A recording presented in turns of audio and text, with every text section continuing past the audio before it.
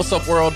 Welcome back to another episode of Just Grow It, the podcast. I'm your host, Big City Gardener, and today we are talking about in-ground beds, okay?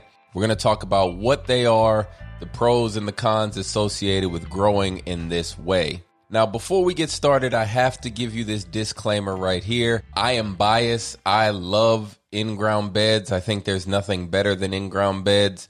I think they're the best looking beds.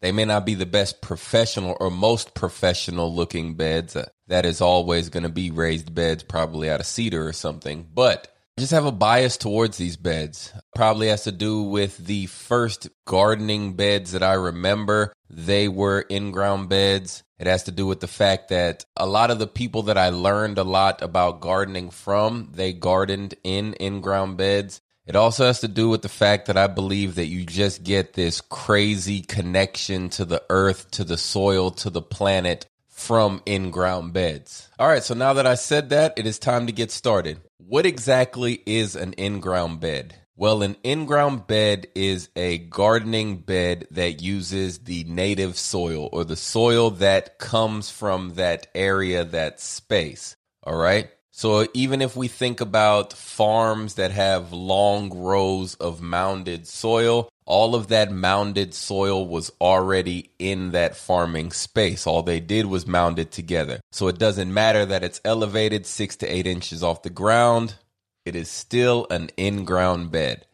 All right. So let's get into the pros associated with in-ground beds. The first pro is that you do not have to bring in more soil. Okay, with in-ground beds, we're using the native soil that's already there. All we have to do is amend the soil, first test the soil, then amend it properly, and we're good to go. So it saves you money right there. Another pro is we don't have to actually physically construct the beds out of other materials. So we don't have to go and buy bricks or cinder blocks or cedar wood or pressure treated wood, whatever kind of wood you would use. You don't have to buy any of this.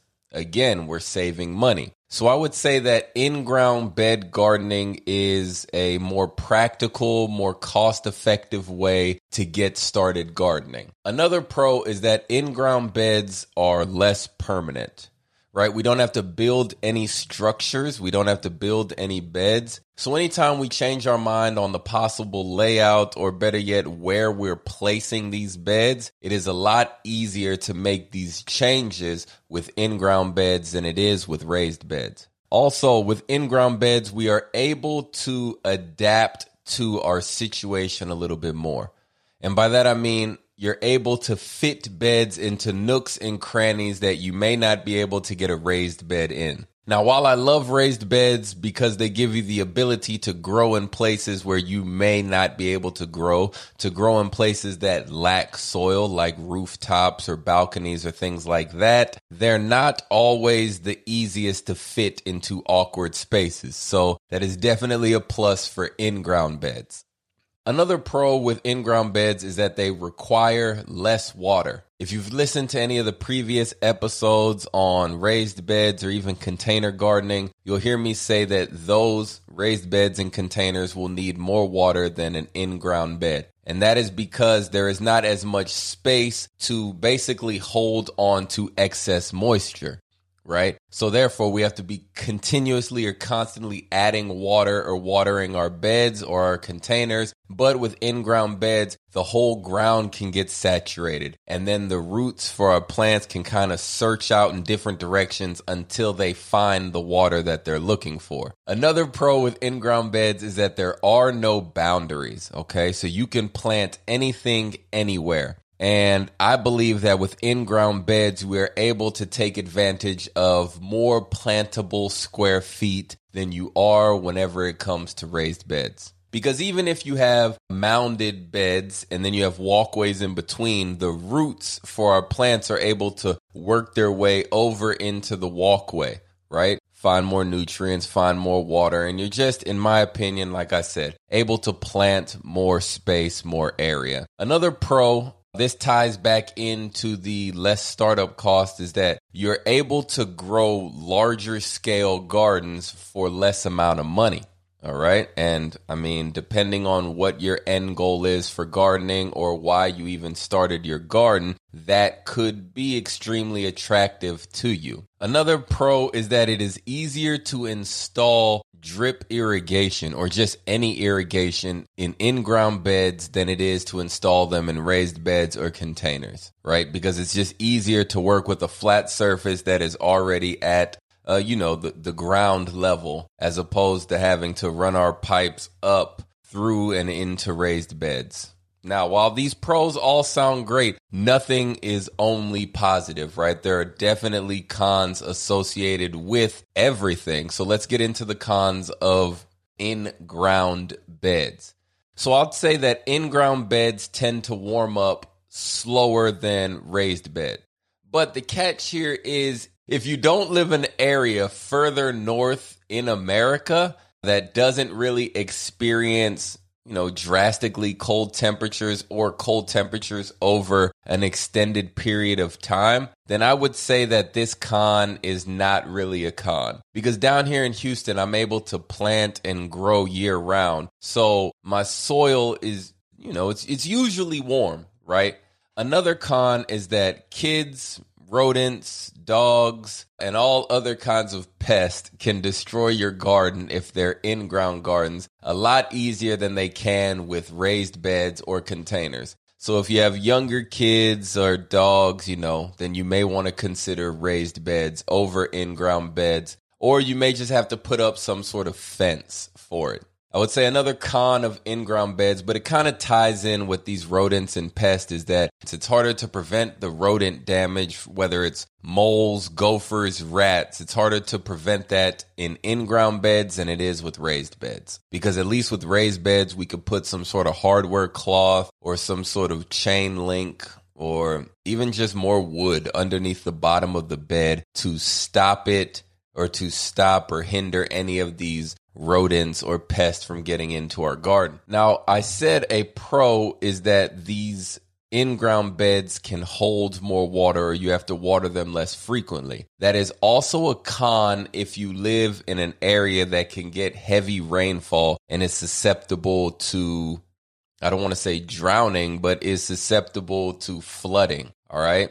Because in-ground beds hold more water, if you live in an area that tends to flood, hey, you could easily flood and drown your crops. So keep that in mind as well. Another con is that, look, we're amending the native soil, and sometimes when we amend soil, it takes a lot longer than it would to just go out and purchase brand new top tier soil. That is a con. But I would say that that's also a perk, right? Because this is a way for us, gardening, in my opinion, is a way for us to connect, or better yet, reconnect with nature. So sometimes bringing in truckloads of soil to me is almost like, it's almost as if I'm not helping the earth, all right? And when I garden, I want to help the earth because the earth is helping me and giving me back this nutrient-dense food. So I want to improve the soil that is around me, as opposed to just coming purchasing soil and placing that soil there. It's like, I'm giving the earth something and the earth is giving me something in return. We're doing something for each other here. Another con with in-ground beds is that when we first start or set up our in-ground beds, they will tend to have more weeds or deal with more weed pressure than raised beds. And that's because in the native soil, in our soil, it is already full of weed seeds and grass seeds and all sorts of stuff. So the second we get to tilling the soil, the second we get to moving the dirt around, then a lot of our seeds, or these weed seeds, will germinate. But an easy way to stop that is to make sure that we mulch around our garden bed, mulch our garden bed. Yeah, man, go take a listen to the episode on mulching, the Just Grow It podcast episode on mulching, and you'll see why mulching is so important. But that's an easy way to get around one of the problems that is associated with in-ground beds. So there's just a few options, or a few things to keep in mind on in-ground beds, the pros and the cons. Now, I'm not going to sit here and tell you one is better than the other, but I will tell you that I personally like in-ground beds more than I like raised beds, but that's just my own personal preference. All right. I'll also say a con for in-ground beds is they're not as accessible as raised beds. And by that, I mean, if you have any sort of physical disabilities or limitations, then, in-ground beds, you're going to have to bend over and get down to the soil to get down to the plants. So it could kind of stop some people from wanting to garden or being able to garden. But at the same time, it can also help keep you limber and keep you moving, keep you mobile, all right? Because you have to bend down to access all the plants. One other thing I will add is that in-ground beds are a great way to get started gardening. It's my favorite way to get started gardening because they are so cost effective. So anybody looking to set up a community garden, first, I applaud you.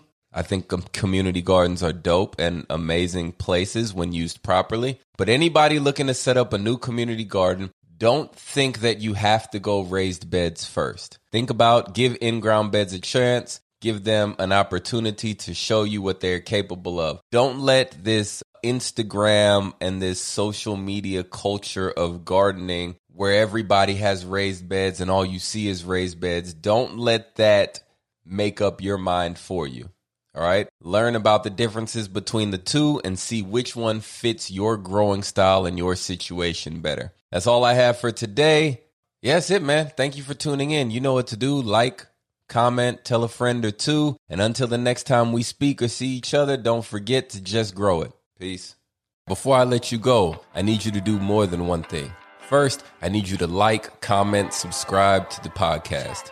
Second, I need you to tell a friend or two about the show if you enjoyed it.